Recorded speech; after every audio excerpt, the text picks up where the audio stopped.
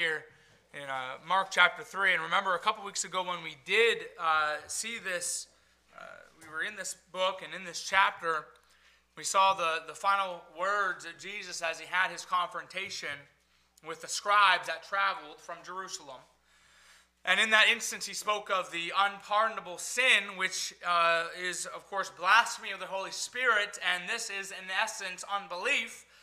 Just to kind of give you a summary of that, because no soul can come to the saving knowledge of God for forgiveness if they do not have faith in Christ for salvation.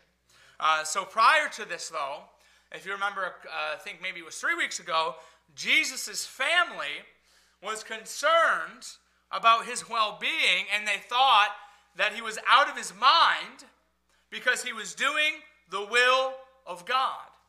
They thought that he was out of his mind for doing what God had sent him to do. So I want to take you back there to verse 20 and 21 just for context sake. So look at that before we dig into our text. Look at verse 20 and 21 of chapter 3. It says, "And the multitude cometh together again, so that they could not so much as eat bread." So here people were crowding Jesus in this house so much that they could not even eat. It was so packed in there. Look at verse 21. "And when his friends," and we know that friends is his family, "heard of it, they went out to lay hold on him, for they said he is beside himself." Again, meaning out of his mind. He's crazy. So the interaction with the scribes, though, it interrupted Mark's explanation of this issue with Jesus' family. And now, where we're going to see this morning, Mark returns to the situation with his family as they were seeking him and they were looking to stop him from putting himself out there and doing what he was doing and working miracles. But as Jesus, as he deals with this problem with his family, what he does then is he teaches everybody around him the importance of obedience in the Christian life. So let's look at Mark chapter 3. Look at verse 31. And we'll finish the chapter here. It says, "There came then his brethren and his mother, and standing without, sent unto him, calling him. And the multitude sat about him, and they said unto him, Behold, thy mother and thy brethren without seek for thee. And he answered them, saying, Who is my mother or my brethren? And he looked round about on them which sat about him, and said, Behold, my mother and my brethren. For whosoever shall do the will of God, the same is my brother and my sister and my mother." Let's pray. Dear God, we thank you for your word. I thank you that you don't leave us on this earth clueless about what you want us to do, about your will. Lord, we know what you want us to do.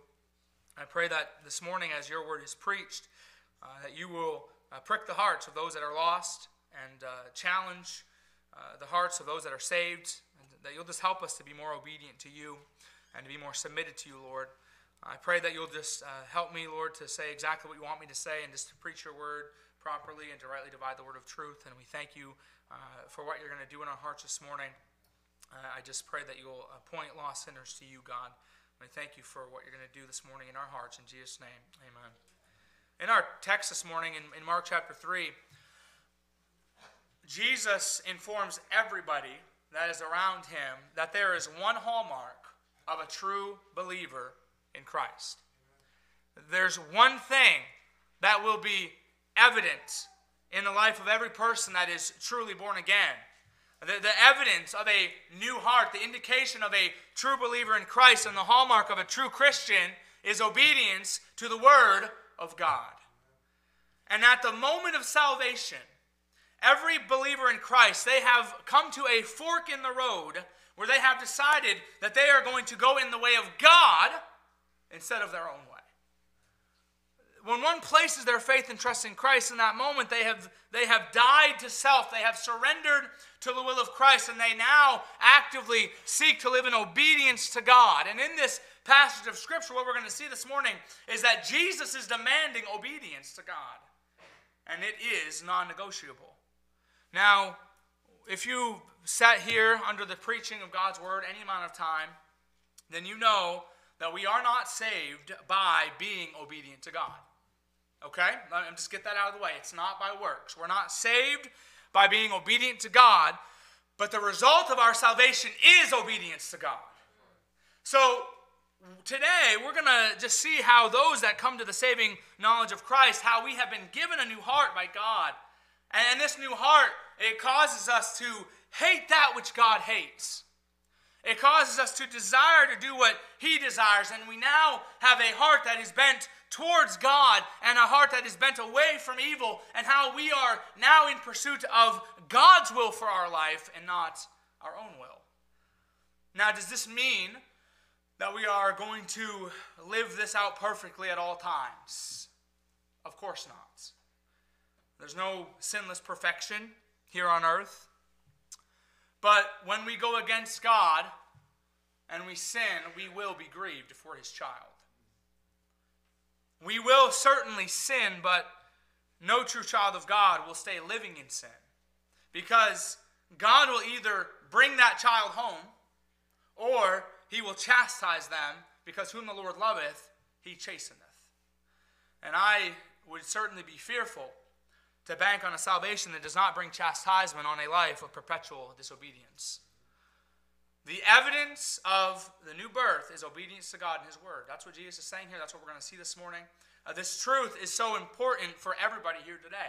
This is a key truth. And I say that it is a key truth because, there are many, even in churches probably this morning, that teach that one can be saved and yet live as if God does not even exist. We kind of heard about it in the Sunday school this morning. I told Mike, you preach my message. How dare you? And Paul does that all the time. But many teach and they'll preach that one could be saved and yet live a life full of sin and completely ignore the commands of God. And especially in this day and age, when people hate the idea of obedience and submission, it's so despised in our culture.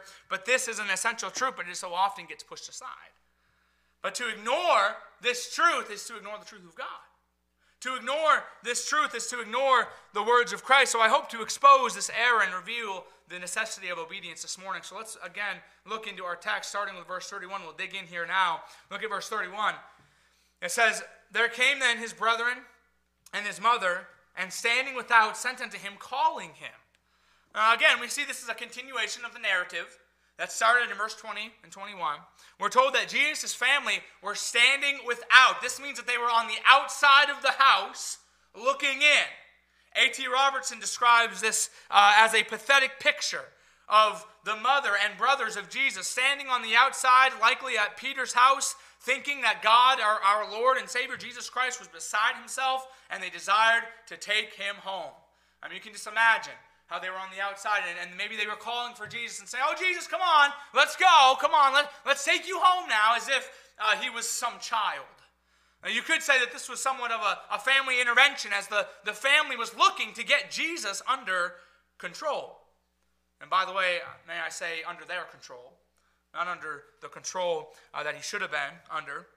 But they thought he was insane for what he was doing, and they were trying to get his attention and stop him from ministering. And as I mentioned this before, this passage implies the truth that at times, as we live our life for God, especially if you have lost family members, you understand that at times your family too may think that you've lost your mind. You decide to live in obedience to God, and maybe they think, you know what, you just gone over the edge. Or you're too radical of a Christian.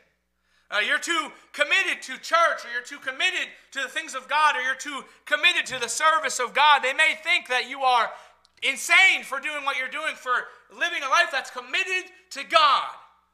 But if that is the case, you're in good company. For Jesus Christ himself had this happen. But the family of Jesus, they did not only seek him, they sent word through the crowd in order to get his attention. Look again at verse 31. Look at the latter part there. "And standing without, sent unto him, calling him. And the multitude sat about him, and they said unto him, Behold, thy mother and thy brethren without seek for thee." So as Jesus got word of this, he put an eternity of distance between himself and his natural family. His response shows us, and this is very important, his response shows us that our spiritual tie to God transcends every physical relationship that we have on this earth. Look at verse 33. "And he answered them, saying, Who is my mother or my brethren? Now, this statement would actually be a very polarizing statement, to say the least, because in Jewish culture, family was priority. Family was number one. And Jesus, he asked a very thought-provoking question. He says, who is my mother or my brethren? And this question was more of a statement than anything. But with this statement, I want you to understand, he was not looking to bash or diminish his family.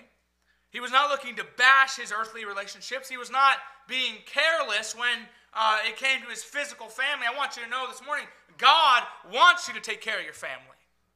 God wants you to love your mother and your father and your brothers and your sisters. This is not disputing that. This does not contradict that. And Jesus Christ himself, he loved his family. He loved his mother. In fact, he proved his love for his mother even up until the point of death. Let's hold our place in Mark chapter 3 and go to John 19 to see this. Keep your place in Mark 3, go to John 19. We'll start with verse 25.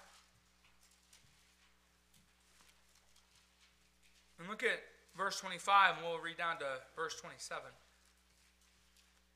John 19:25, it says, now there stood by the cross of Jesus his mother, and his mother's sister, Mary, the wife of Cleophas, and Mary Magdalene. And when Jesus therefore saw his mother, and the disciples standing by, whom he loved, which was John, he saith unto his mother, Woman, behold thy son.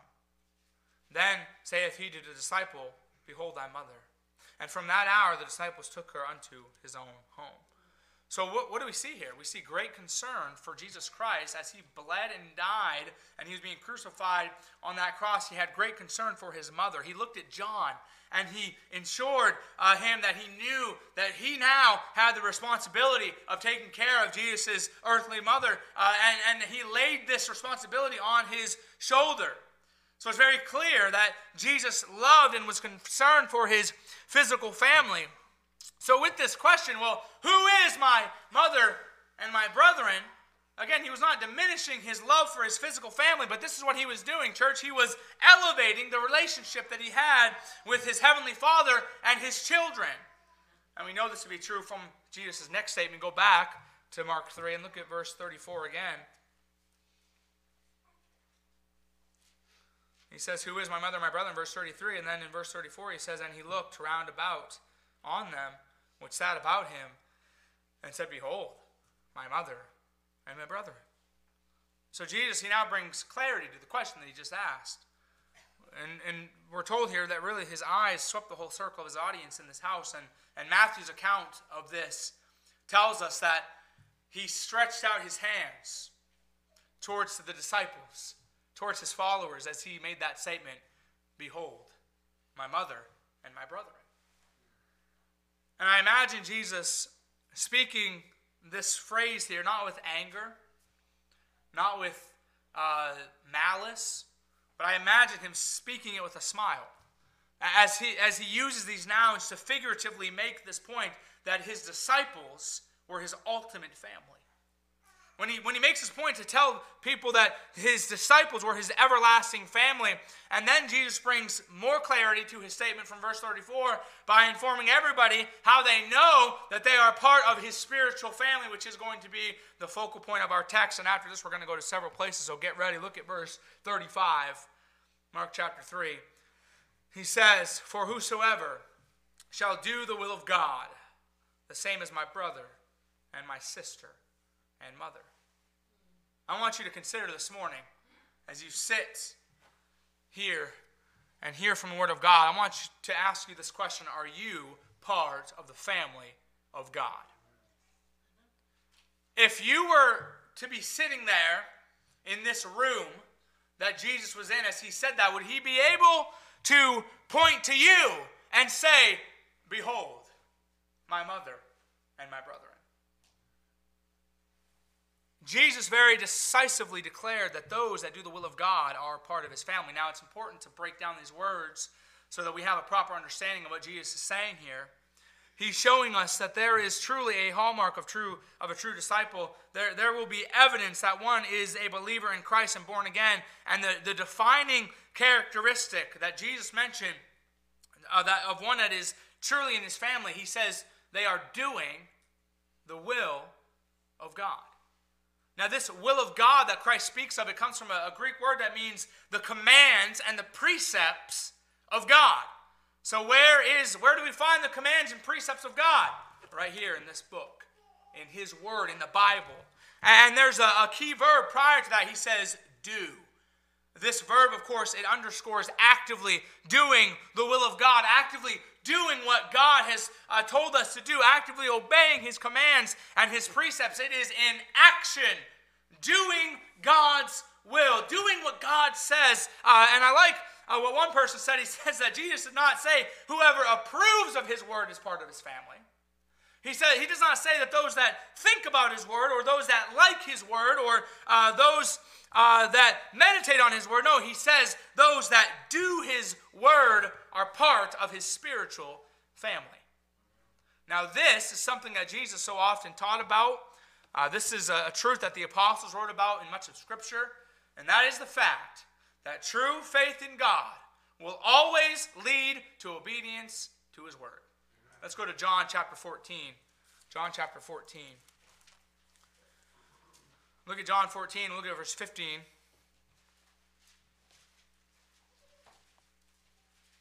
John chapter 14, verse 15. The Bible says, and Jesus is speaking again here. And we'll look at a couple places here in John. John chapter 14, verse 15. Jesus says, and this is, of course, in the context of prayer, but this is what He says in verse 15. If ye love me, keep my commandments. Look at verse 21. He that hath my commandments and keepeth them, he it is that loveth me. And he that loveth me shall be loved of my Father, and I will love him, and will manifest myself to him. Judas saith unto him, not Iscariot, Lord, how is it that thou wilt manifest thyself unto us, and not unto the world? And Jesus answered and said unto him, if a man love me, he will keep my words. And my Father will love him, and we will come unto him, and make our abode with him. He that loveth me not, keepeth not my sayings, and the word which ye hear is not mine, but the Father's which sent me. So Jesus is very clearly teaching here that those that love God, they will be obedient to His word. They will be habitually seeking to obey the commands of God. That is an evidence of one that has truly decided to follow Christ. Now, verse 24, it very plainly tells us that those that are rejecting Christ, they are lost in their sins. They do not desire to obey the word of God. They continue to live in disobedience and in rebellion against God. In fact, in Ephesians 2, what did Paul call those that rejected Christ? He called them the children of disobedience. And listen, church, we know that lost people will do lost people things. Lost people are going to act lost because they are lost. But somebody, when they come to know Christ as their Savior, they turn away from their sin. They're turning to Christ. And I want you to know that when this happens, God gives them a new heart. Amen. And it has nothing to do with our willpower. It has nothing to do with our discipline. And it has everything to do with the new birth that God creates in us when we become new creatures in Christ. It has nothing to do with us and everything to do with the power of the Holy Spirit that God puts in His children. And God, He gives us a wonderful description of the new birth in the Old Testament that applies to all that trust in Christ for salvation today. Let's turn back to Ezekiel 36.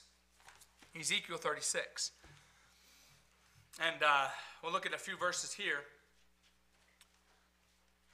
And I'll give you a minute if you don't know where Ezekiel is. No, it's not somewhere we typically go to, but all of God's word is profitable, isn't it? Ezekiel 36, look at verse 25.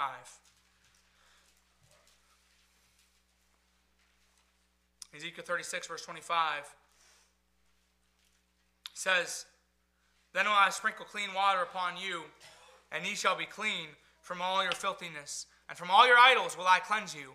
A new heart also will I give you, and a new spirit will I put within you, and I will take away the stony heart out of your flesh, and I will give you an heart of the flesh.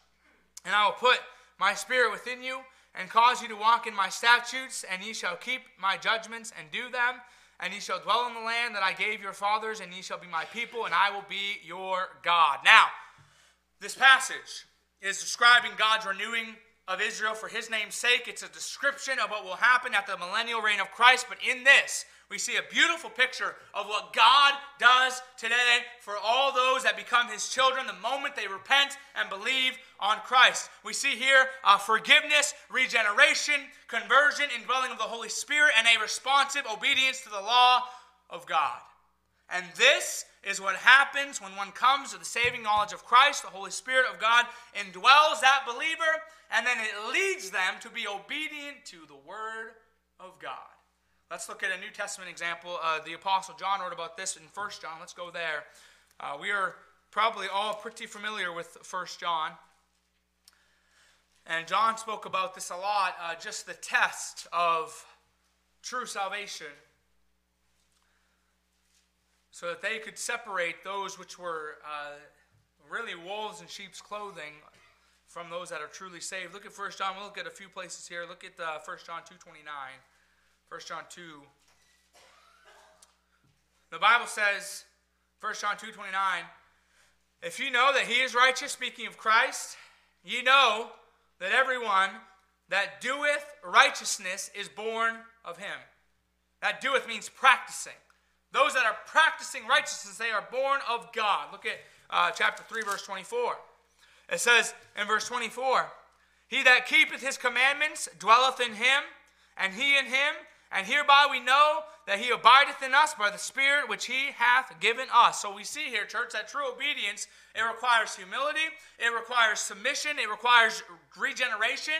And this type of obedience, I want you to know, it's only born out of a new heart that is given to us by God as we place our faith and trust in Christ. It is then that we have new life, we have a new heart, we have a new mindset, and we become new creatures in Christ. We all know the verse. 2 Corinthians 5:17. Therefore, if any man be in Christ, he is what? A new creature. Old things are passed away. Behold, all things are become new. And it is then that we desire to obey God. And I want to say this, we obey God from the heart. Listen to this, not just externally. How often have we seen this with the Pharisees in Mark? Unlike the Pharisees that only appear to obey God in order to be viewed favorably in the eyes of men, true believers, they desire to be obedient to God out of love for him. Because he loved us, and he proved it by dying on the cross for our sins, guess what? We now love him. We have a heart of love for God, and true obedience from the heart is really what distinguishes a professor of Christ from a possessor of Christ. Obedience from the heart is a distinguishing mark of a true Christian. Romans chapter 6 verse 17 says, ye were the servants of sin, but ye have obeyed from the heart that form of doctrine which was delivered you. So look, church, if you're saved, you've been given this new birth that causes you to no longer desire to live in rebellion to God, but rather in obedience to him. This new birth causes us to no longer have a heart that's bent toward doing every wicked desire that I could possibly imagine, but rather have a heart that's bent towards doing the will of God. This new heart and this new nature causes obeying the commandments of God to no longer be a burden, but rather a delight. I want to ask you this morning, do you delight in obeying Christ? Do you delight in obeying God? The Apostle John also wrote by the inspiration of God that we know that we're children of God by our obedience to his word out of love. Look at 1 John chapter 5. You should be there still. Look at verse 2. Verse 2 of 1 John chapter 5. It says, by this we know that we love the children of God when we love God and keep his commandments. For this is the love of God, that we keep his commandments, and his commandments are not grievous. They're not burdensome. And this is very clear. We know we love the children of God.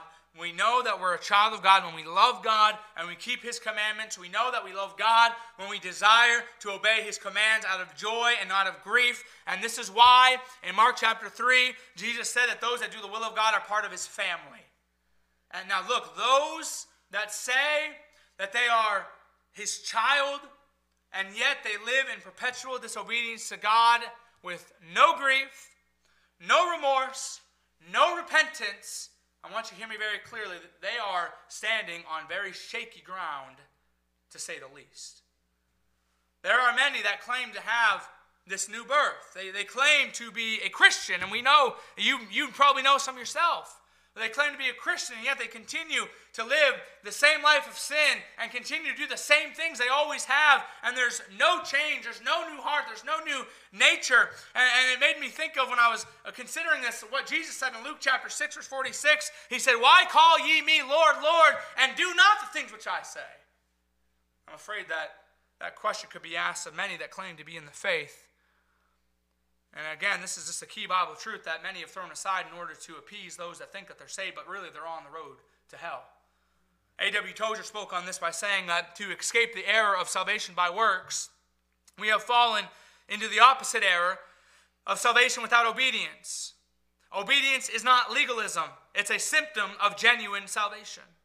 The Bible recognizes no faith that does not lead to obedience, nor does it recognize any obedience that does not spring from faith. These two are opposite sides of the same coin. There are many that claim that Christ is their Savior, yet they have no interest in anything that He says. They have no desire to be obedient to His word and to be on this path. It's a fearful thing. And listen very carefully. If this is where you're at this morning, I would be terrified. Look, are you part of the family of God? Are you living your life seeking to please God and striving to be obedient to Him? Do you desire to forsake your will and obey God's will? Has He given you this new heart and given you a new nature and new desires? The very definition of biblical repentance that brings salvation is again, us turning from our sin and turning to Christ. It is me understanding that the holy God of heaven, He can have no part in sin. And because He can have no part in sin, because I am a sinful man and because you are a sinful person, therefore He can have no part with you. And this salvation, again, it's me turning to Christ and trusting in only Him for forgiveness from God. It is me trusting in Christ alone to reconcile me to God. Because of the fact that He came to earth and He lived a perfect life, and He bled, and He suffered, and He died, and He rose again, so that sinful man could be reconciled to God. And when I trust in Christ and His sacrifice, it is then that I'm given this new nature, and that brings obedience to God. It is then I'm adopted into the family of God and given His Spirit. So listen, I ask, does that describe you? If you do not have this new nature, if the Spirit of God is not indwelling in you, as Romans chapter 8 tells us, if any man have not the Spirit of Christ, he is none of His. So if you've not trusted in Christ for salvation, and you've not become a new creature in Christ, if you do not have the Spirit of God this morning, and my friend, you must be born again. What did Jesus say in John chapter 3? Verily, verily, I say unto you, except a man be born again, he cannot see the kingdom of God. Now, I say all of this not to cause those that are truly children of God to doubt their salvation. That's the last thing I want to do. So hear me clearly.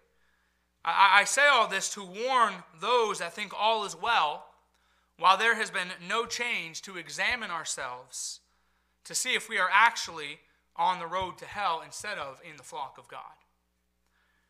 I was thankful last week when I talked to my brother, and as most of you know, he's a pastor in Millnocket. And he said, they had their Easter service, and things went well. They had a couple of visitors. But, he said that, after the service, I went to the car, and it's just a small church. He said, I went to the car in the parking lot, and I was kind of discouraged.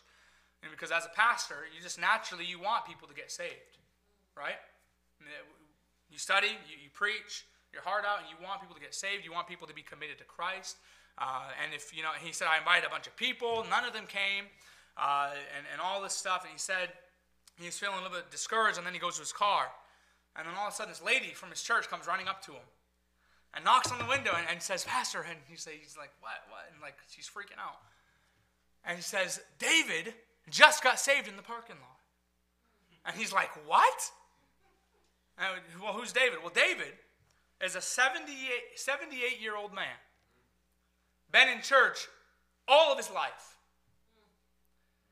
been going to this church for 4 years. And Jacob has only been there for a few months, but he's been going to this church for 4 years. He was out in the parking lot with this lady and this couple, actually.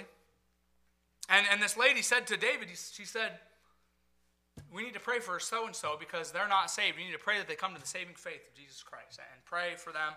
And then David, to her surprise, said, well, I don't know that I'm saved.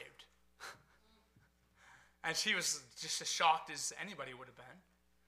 So then she explained the gospel, which he of course, had heard inside the church. And she asked if this was something that he would do if he was trusting in Christ. He said yes, and he said, let's pray about it right now. And she said, the lady said, well, do you want me to lead you in a prayer? And he's like, well, I suppose. But then she didn't even get a chance to lead him in prayer. He just started praying and saying, God, forgive me for my sin. I'm trusting in you. She didn't have to lead him through anything. He just trusted in Christ right there and prayed. What does the Bible say in Romans chapter 10? Believe in your heart, confess with your mouth. That is what he did. So I asked you this morning, could that be so with you? In one of his sermons, Charles Spurgeon, he appealed to lost sinners with these words. He said, "Oh, my poor friends, would it not be better for you to be reconciled to the God of heaven than to be his enemy? What are you getting by opposing God? Are you the happier for being his enemy? Hast thou found delight in that cup?" And so I ask every soul this morning that is just rejecting God. You come here maybe week after week and you're just turn away from the things of God. What do you have to gain from opposing God? To continue in your pride and pretend that all is well when it is not worth it. I mean, consider this. Do you have joy and happiness in your life rejecting God day after day after day? Do you have peace? No, of course you don't. Because we know that those that repent and believe the gospel, they are blessed. So if you're here this morning and you're like that man, and you're just pushing God away, you need to rid yourself of that pride and be saved this morning. The happiest life that somebody can live is a life of obedience to God. And that goes with being obedient to the call of salvation, but it also goes with being obedient to every precept of God as his child. Obedience to God brings happiness and blessing. Let's go to Psalm 119. Psalm 119.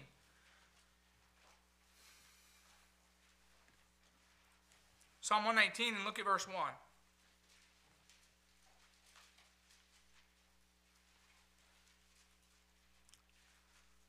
Psalm 119, verse 1.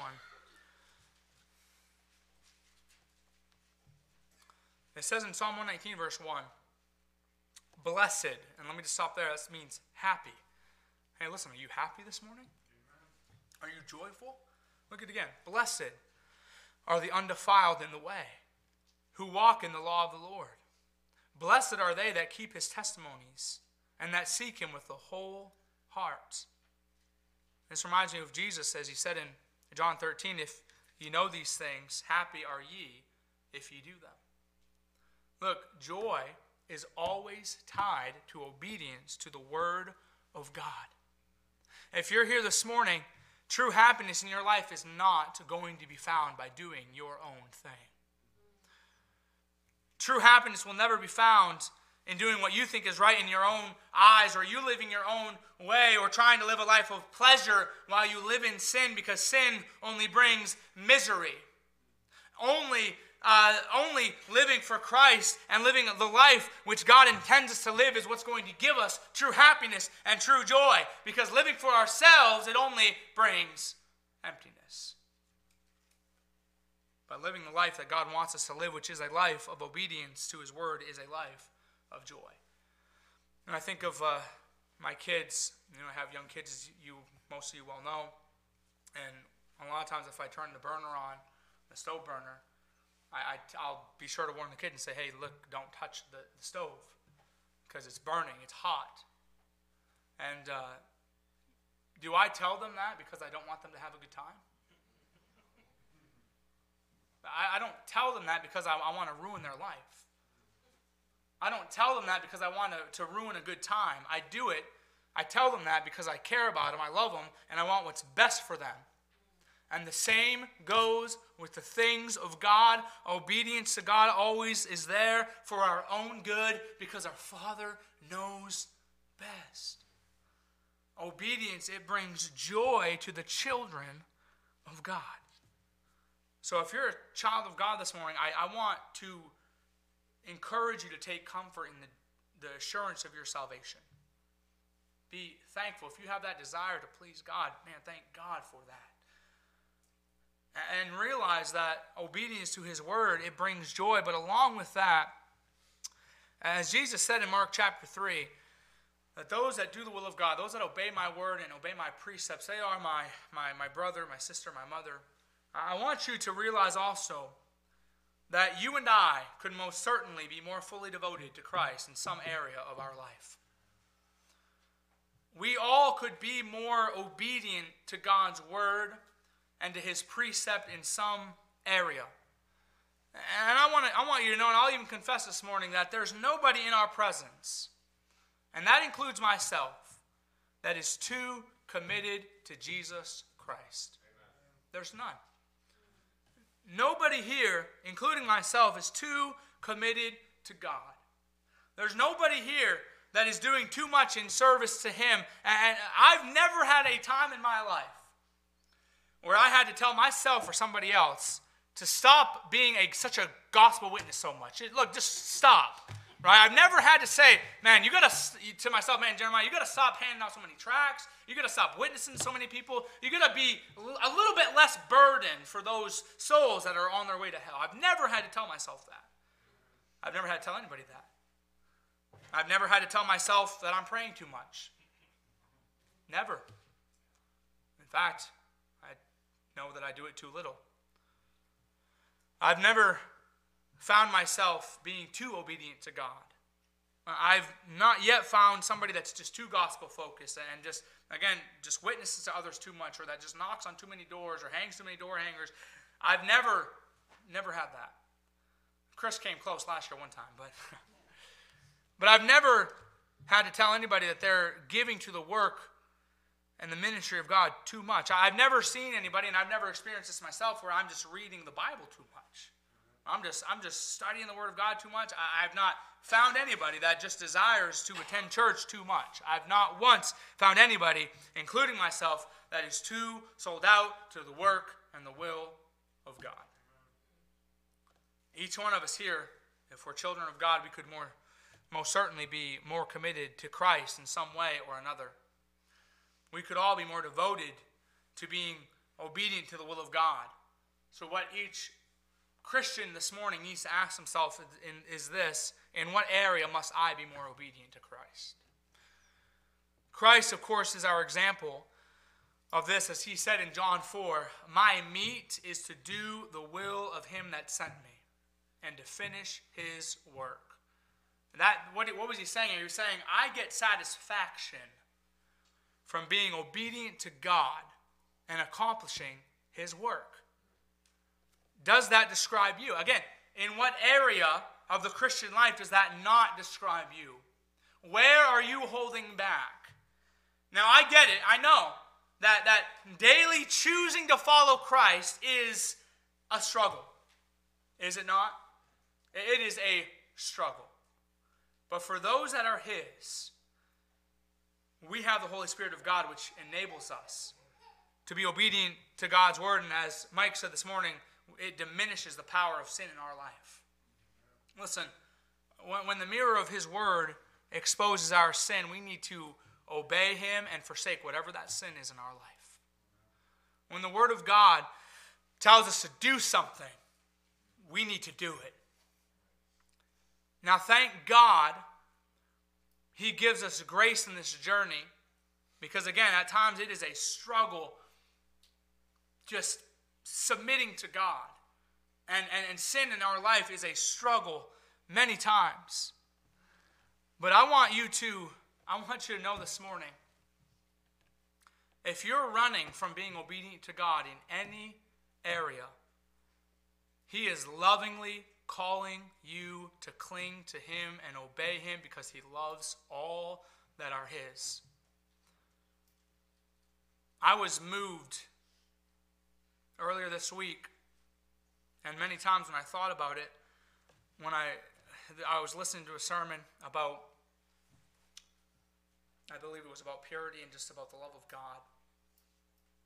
And I was moved when the person preaching made the very important point that when we sin, when we're God's children and we sin, you understand that God is not like what a lot of preachers will make him out to be. He's not up in heaven with his arms crossed looking at us, all angry at us and saying, how dare you do that?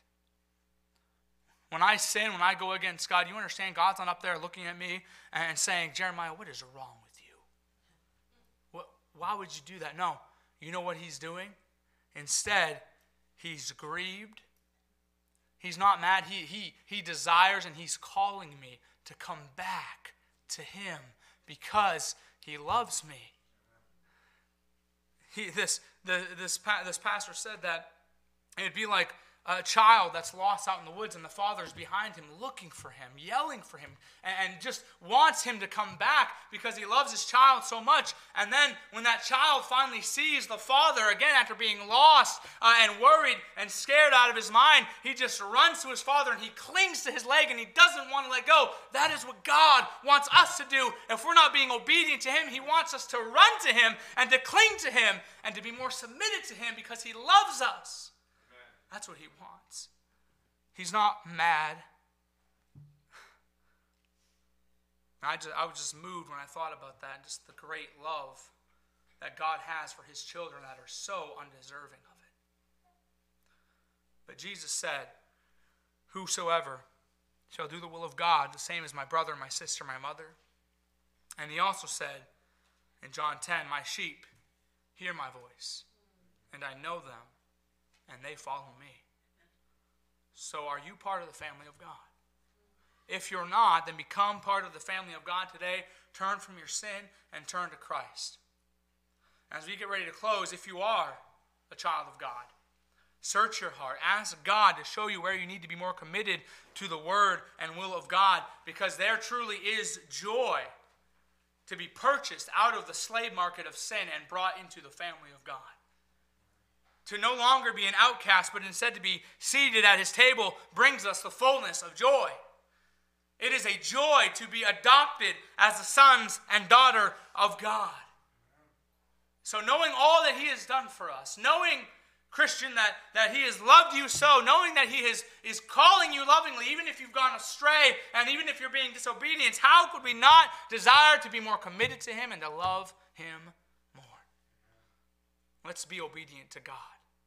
He is worthy of our obedience.